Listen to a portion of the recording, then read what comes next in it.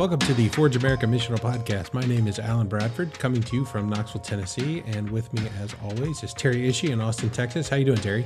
I'm doing fantastic, man. How are you doing?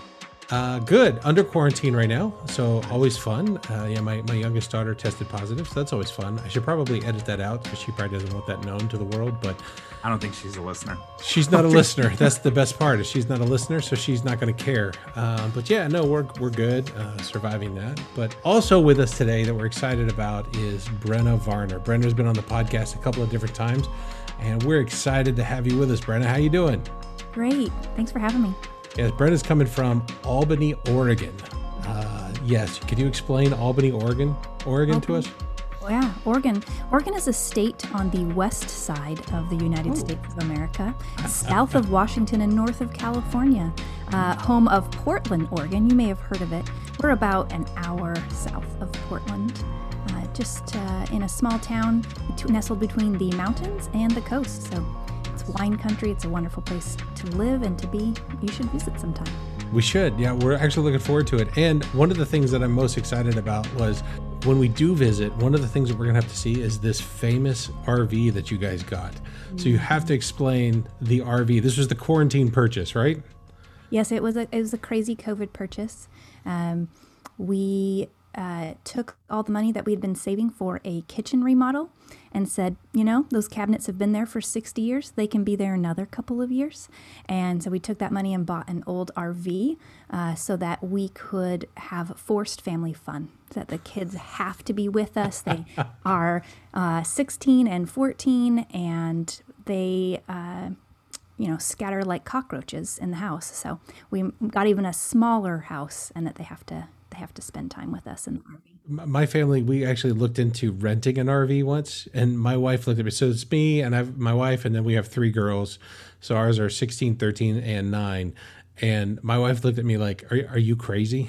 You want to lock all of us in a small little house and drive her across the country? No, this is never going to happen. Yep. It's actually lots of fun. We really have been enjoying just being able to pull up to Costco, say, hey kids, what do you want to eat? Throw it in and just hit the road. It's been nice. It's been great. Yeah, it's funny. Bethany, she's been on this big kick. She's like, Dad, you need to culture me in movies. Cause if you're listening, I'm a huge movie fan. And she's like, Dad, you gotta show me these really good movies. Like she's seen all of Sandler and Farrell and all that. And so I was like, all right, I'll give you an education on film appreciation. So this past year we watched some of the Best Picture nominees, and Nomadland was one of them. And I said, hey, we're going to watch this together.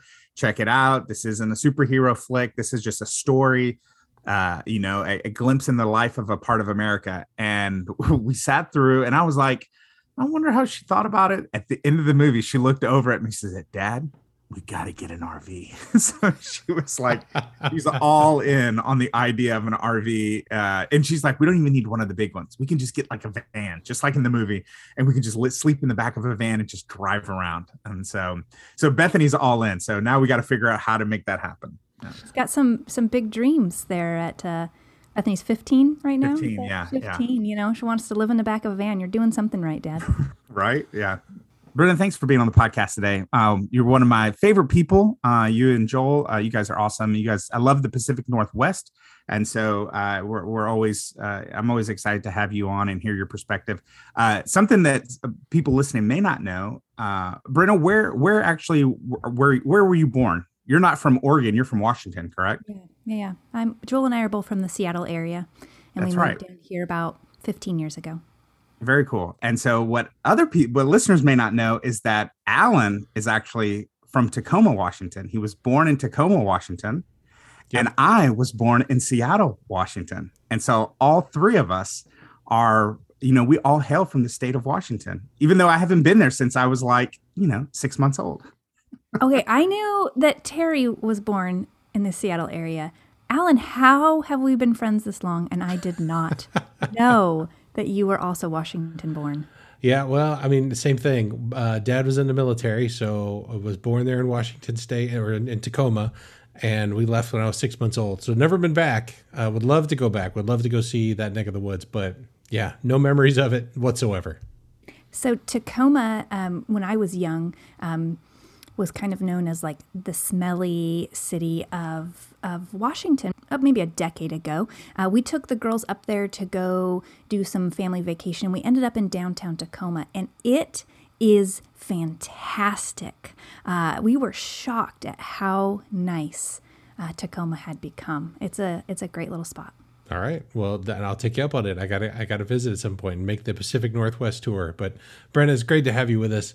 And this is a bit of a teaser because we are officially ending season 3 today, and we are working towards season 4. We've been working pretty hard on what season 4 is going to look like. We're excited. It's going to launch at the beginning of October, and Brenna is going to join us as our third host. We figured people have heard enough of Terry and I. We needed someone smart and intelligent and much better looking than us to be on the podcast. And so, Brenna, so glad you're with us. One of those 3 things is true. We won't say which one. So good to have you with us, man. It's good. We're looking forward to it. It's going to happen. But hey, to kind of like wrap up season 3, one of the things we wanted to look at was the theme we've been kind of working through was questions the church should be asking. And we've asked it in different ways. And we kind of wanted to sit down and say, hey, of all of those questions, for you guys, which one resonated the most with you? Yeah, there were several questions that came to mind as I sit and think about it, but there's one of them, so I won't pick like my favorite, but I'll pick one that was more than a question, but it was more of an idea that it's been stuck in my head and I can't seem to shake it. Is Josh Armstrong's idea of a minimalist megachurch.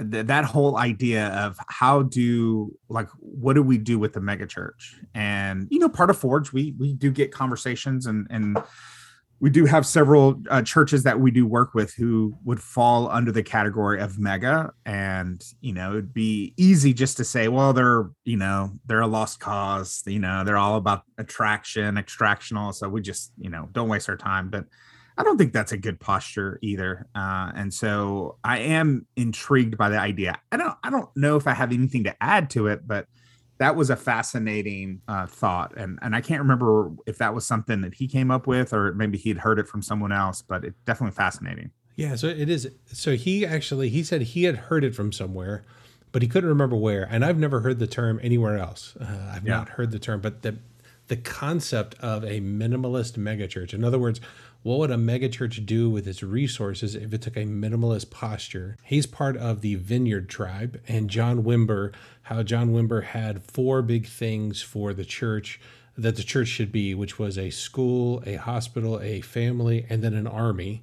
And we had to unpack this idea of the army, which was the idea of what are you being deployed to? And if you're being deployed towards being mobilized, like you're mobilizing your people towards mission, then I can get behind that army idea. And the idea of a minimalist megachurch, looking at those 4 and saying, how do we put our resources behind that? The idea of a school, we're going to teach people.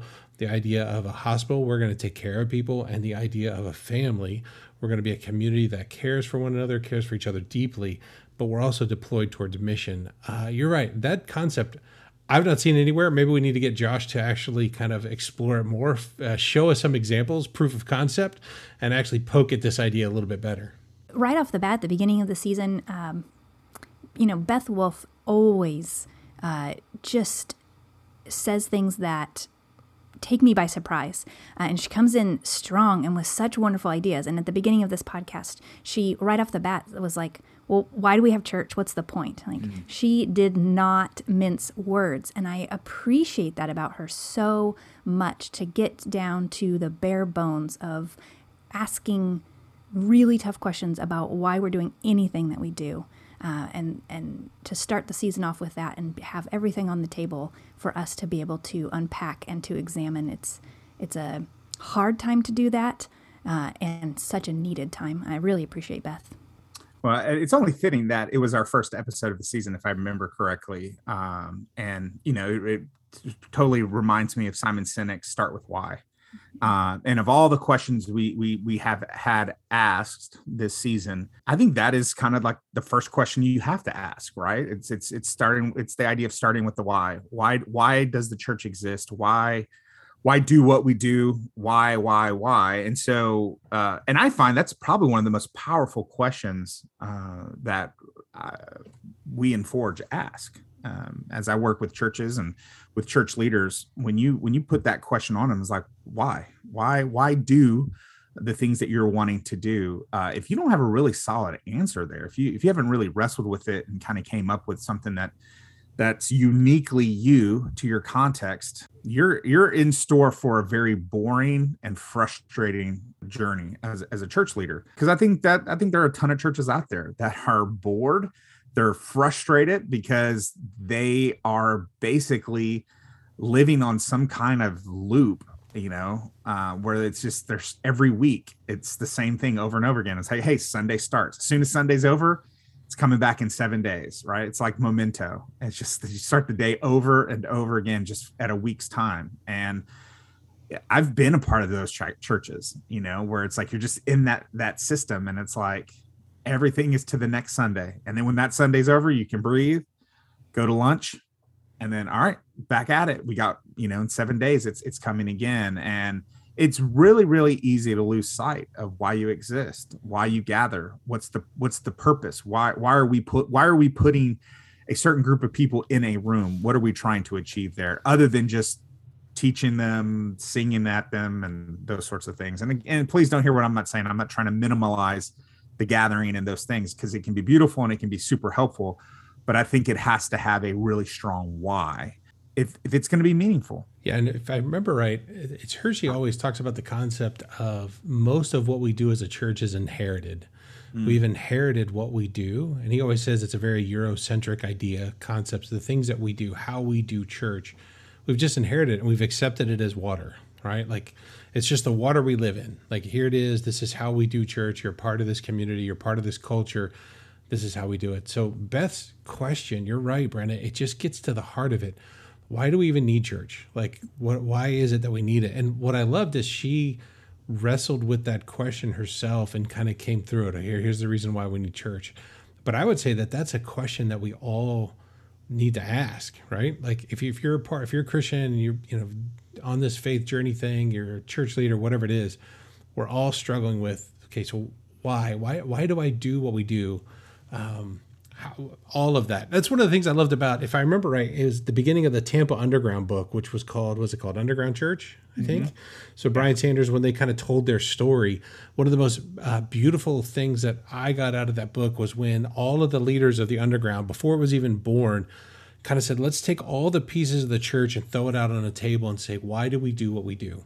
And they just kind of took it all apart, every little piece of the church, and just held it up and said, why do we do this? Why do we do this? And not just in a let's just deconstruct it to deconstruct it way, but in a way that says, genuinely, what is God asking us to do? And I love that, because at the end of the book, if I remember right, he says, I hope my kids do the same thing.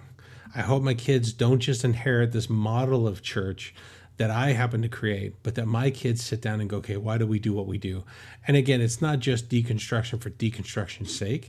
It is for, hey, what is it that God's calling us to do? It's funny that you say that, and I giggle, not because I want to make light of what you're saying, but I think I'm already guilty of it. Me and Bethany were listening to a podcast this past weekend. We're driving, and I was like, hey, I want to listen to this podcast. It's a guy who's deconstructing and reconstructing. And I want to kind of hear some of his stories. And so we're listening to this guy and his wife talk about their church planting experience. They're talking about all the different things, and basically they're lamenting the typical laments of a mega church, right? Like, no. And when it's all said and done, I lean over to Bethany, and Bethany just she just pauses, and I'm like, well, what do you think? And she goes, that's the saddest thing I've ever listened to. And I'm like, what? What do you mean? Because it's still a paradigm for me. So I can totally get it. I see it and all that. And she goes, I don't understand what their problem is. Everything that they described that they want, isn't that how we gather? And it hit me, and I was like, oh, that's right. You're a 15-year-old kid that's only known one model of church. And so anytime I try to get her to sing, I'll go speak at a church or something, I'll take her with me. And I'm like, hey, we're going to worship. And she's just like, no, I don't want to do this. This doesn't seem right. And for her, she has a mindset of what a model of church should look like. And so just a great reminder that we always have to have that ever reforming type idea that we're never settled on the right model of church. And so I remember last season we took apart the concept of CME. So Christology informs your missiology, which informs your ecclesiology. And one of the most beautiful things about that is that your ecclesiology should be the most malleable, the most fluid. And I feel like that is the season we're in. And Beth, you're right, Brenna. Beth's question definitely pulls that in. It's like, okay, how we gather, how we come together as the body, it's incredibly important. Not always, don't put the model in front of the mission, and definitely don't put the model in front of Jesus, right? And so let's continue to look at that. Yeah. You know, another thing from this season was the latest podcast when Alan Hirsch is talking about the bottleneck being us as leaders. And I was, with COVID, for myself, I had pokers in so many different fires. And for some people, COVID, their lives slowed down. Mine just got so crazy busy.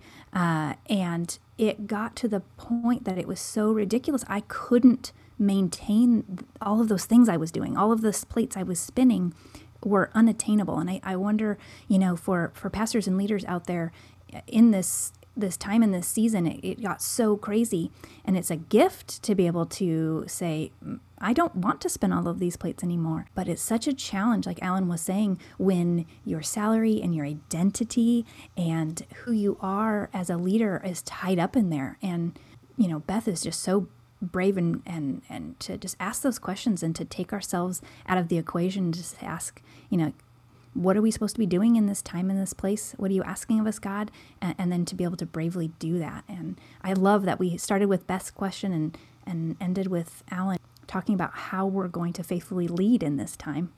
It's a challenging time, and humbly and faithfully serve the church. And that might mean us releasing power to other people.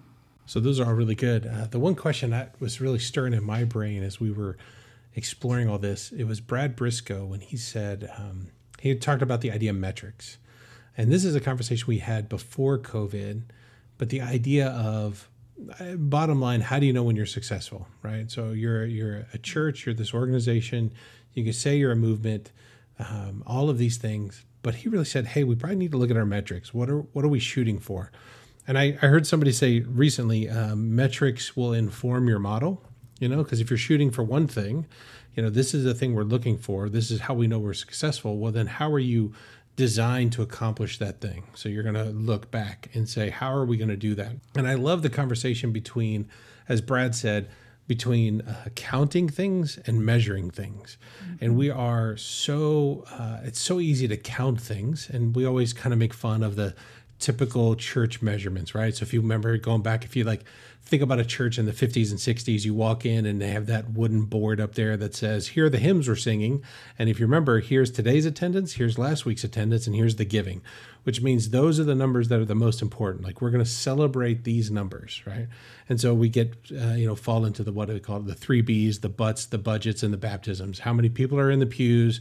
How many, what is the budget? How much money's coming in? How many baptisms are we having? And then that's an easy scorecard. Doesn't mean that those numbers aren't important, but are they the really thing we want to be going for? And so what are the things you could be measuring? And I love the example of, we've used this one a couple of different times, of, let's say, in most states, they have an equation that says, based on 4th grade reading levels, in so many years, you're going to need so many beds in your prison system. Like, there's an equation they can plug in to make that happen.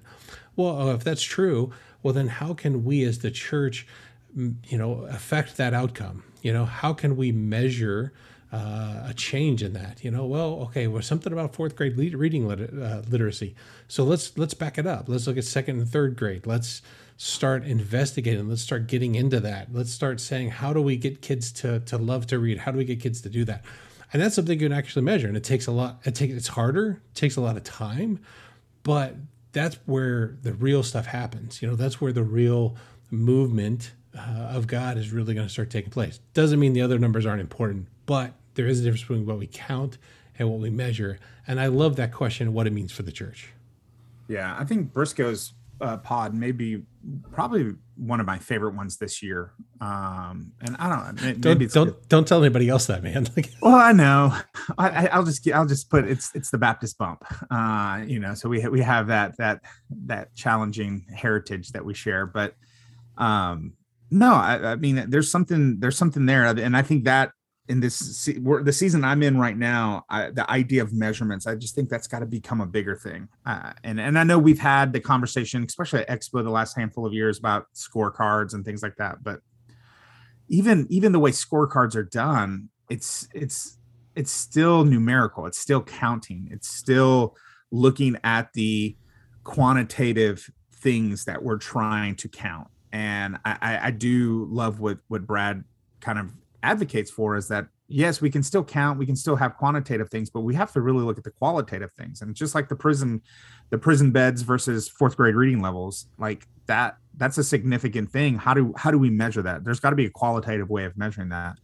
And I know he referenced Reggie McNeil's Missional Renaissance, and he talks about measuring things in there. And then I was actually listening to Michael Frost speak the other day, and he was talking about measurements as well. And one of the things that he used that was really, really helpful was the idea of thinking through the kingdom ethics. So like thinking, again, this goes back to your vision, right? Your why. Why do you do what you do? So if you can create a picture of your preferred future of what does it looks like if the kingdom of God just ushers in and blows up your spot, what would it look like? Like, what would be the kingdom characteristics in that space? And then taking those characteristics and creating some measurable qualitative ideas around it. And so the example that Frosty used is he gave David Gushie's Kingdom Ethics book. And, Gushie talks about 7 ethics that will be represented in the kingdom: deliverance, justice, peace, harmony, reconciliation, the idea of healing and wholeness, those sorts of things. So how do you create some measurable things around that? So how do you measure wholeness in your community, right? That's messy. It's not going to be an easy way. It's not something you can count, but you can measure it. And so I think one is the willingness to get a little messy in how we count things, not being so cut and dry where it's like, hey, there's got to be a number. Can we put a number to it? You're not going to be able to put a number to wholeness. It's just it's not how that works. How families being restored and reconciled. That's like, the way that a church lacks division. That's just hard thing to quantitatively kind of measure. But there's some qualitative things. We can look at some of those things, and so, but that requires slowing down. And for leaders to slow down is almost impossible these days, because we've created the environment that leaders are always going, they're always achieving. But no, like, slow down, think through some processes, dream a little bit, and create some measurables. And so, that's definitely a season favorite for sure.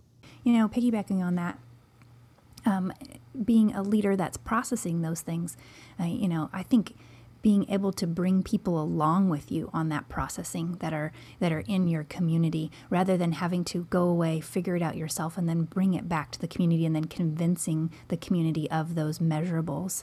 If the community is coming up with those measurables, if the community is a part of that process, they're being developed. You don't have to be the idea person. You're not the answer person. And everyone has a buy-in, and it's going to be a more whole, complete picture of the gospel. So I would encourage other leaders, as you're processing, man, what would be those measurables? How many people can you make a part of that conversation and be the facilitator of creating those measurables rather than the creator of the measurables? It's funny you mentioned that, Brenna, because the thing that you're actually advocating for is something that you don't see very often. It is the idea of slowing down, but it's also the idea of including other people in the process. And many years of working with churches, it's one or two people kind of leading having those conversations, creating those things. But there is something powerful in putting people in a room. It's the idea of tapping into the genius of the room, right? So when a leader comes in and says, hey, here are the measurables that I've discovered, here's what I think, we're relying on the genius of one person. And sometimes you get a great genius and good for you. And other times you've got a bozo that thinks they're way smarter than they are. But if they were just to slowly like look around the room and tap into the intelligence there, I've never been in a room where one person was smarter than the group.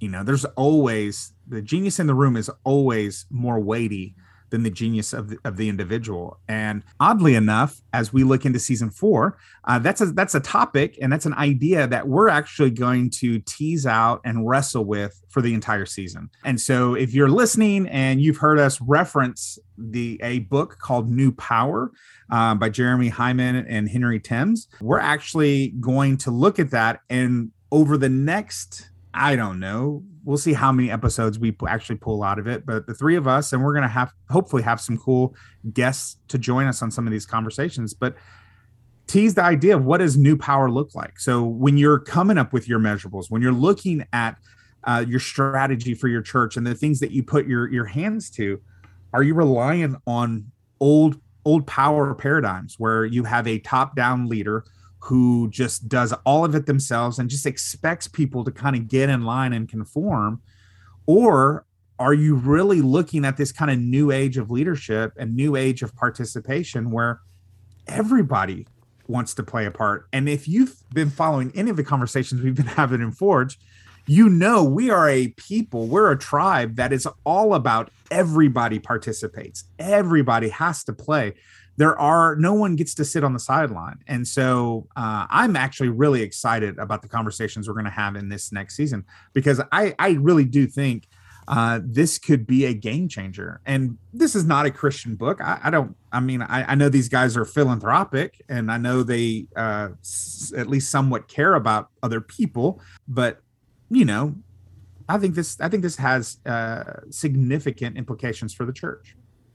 Yeah, New Power is, looking at how social constructs work in our culture, and those aren't necessarily good or bad inherently, but it's the way that we relate to each other. And I think in the church we need to think about how we're relating and how we're giving away the ministry that we've found ourselves in a bottleneck where, we've heard it for years that 80% of the people 20% of the people do 80% of the Pareto work, principle. right? Yeah, right? That's not what we see in the book of Acts. That's not what the church is meant to look like. And so, like Beth is coming in swinging and asking really hard questions. We do have some really hard questions to ask, but it would behoove us to think about how our culture views leadership and power, and we've got to take that into account as we lead in this current time. Yeah, this could actually be a really interesting season because, I'm sure everybody in the church world has been listening to the Rise and Fall of Mars Hill. And I mean, that is a study on old power, where does power reside, right? And for that church model, the power resided in the handful of just a few people, mainly Mark and Jamie and a couple other guys. And we saw what that does to the church. And so asking yourself, where does the power truly lie? Is it in the hands of the people or is it in the hands of the few? And there are some scenarios and situations where power in the hands of the few is a good thing, right? I'm okay with that. There are certain constructs in our society that is a good. I mean, I don't want the military to all of a sudden become a decentralized movement. I don't want our military to be like, hey, pick your own battles, pick your own missions, as if it was some video game that you could just warp over to. And it's good that there's some concrete power at the top that's kind of making sure that's leading and guiding us. But there are some organizations that type of thinking and leadership actually does a lot of damage. And I think the church is one of those. And so if you're listening to this, or someone who's been listening to the Rise and Fall of Mars Hill, make sure you share our podcast next season, because it would be a great follow-up to that podcast for sure. Yeah, Terry. So we are definitely looking forward to season 4. Because Brenda's going to be with us, that's one of the reasons. Also, because of this, we're going to be exploring this New Power book by Jeremy Hyman's and Henry Timms. We would definitely recommend getting that if you're a church leader, if you're a part of an organization, if you're wanting to mobilize people. I recommend getting the book, especially, just even reading those first 2 to 3 chapters. They're so powerful.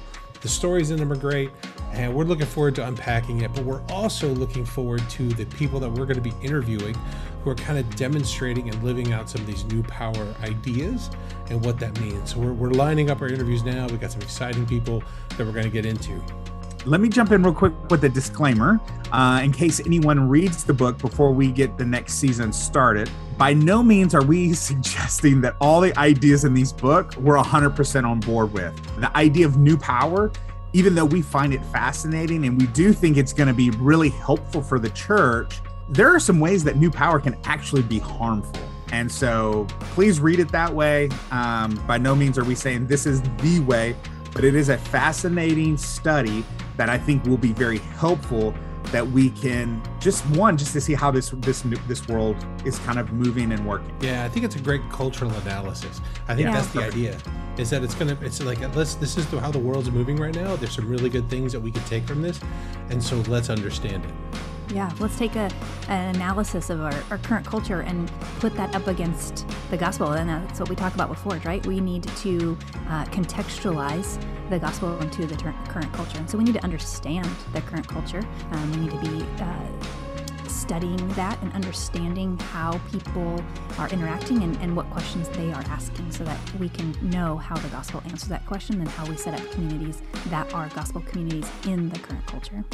Yes, that's great. Thank you. Well, guys, thank you so much for being here on the podcast, and thank you guys for listening. Really thankful for you on this journey as we finish up season 3, and as we're working towards season 4. We are really excited about what it's going to mean for our journey, for you as the listener. And so keep an ear out. I think sometime early October is when we're going to launch it. We're going to turn around and start this pretty quick. But definitely share the podcast, rate us on iTunes, Spotify, however you listen to it. It kind of helps get the word out. But as always, we thank you for listening. Till next time. Bye, friends.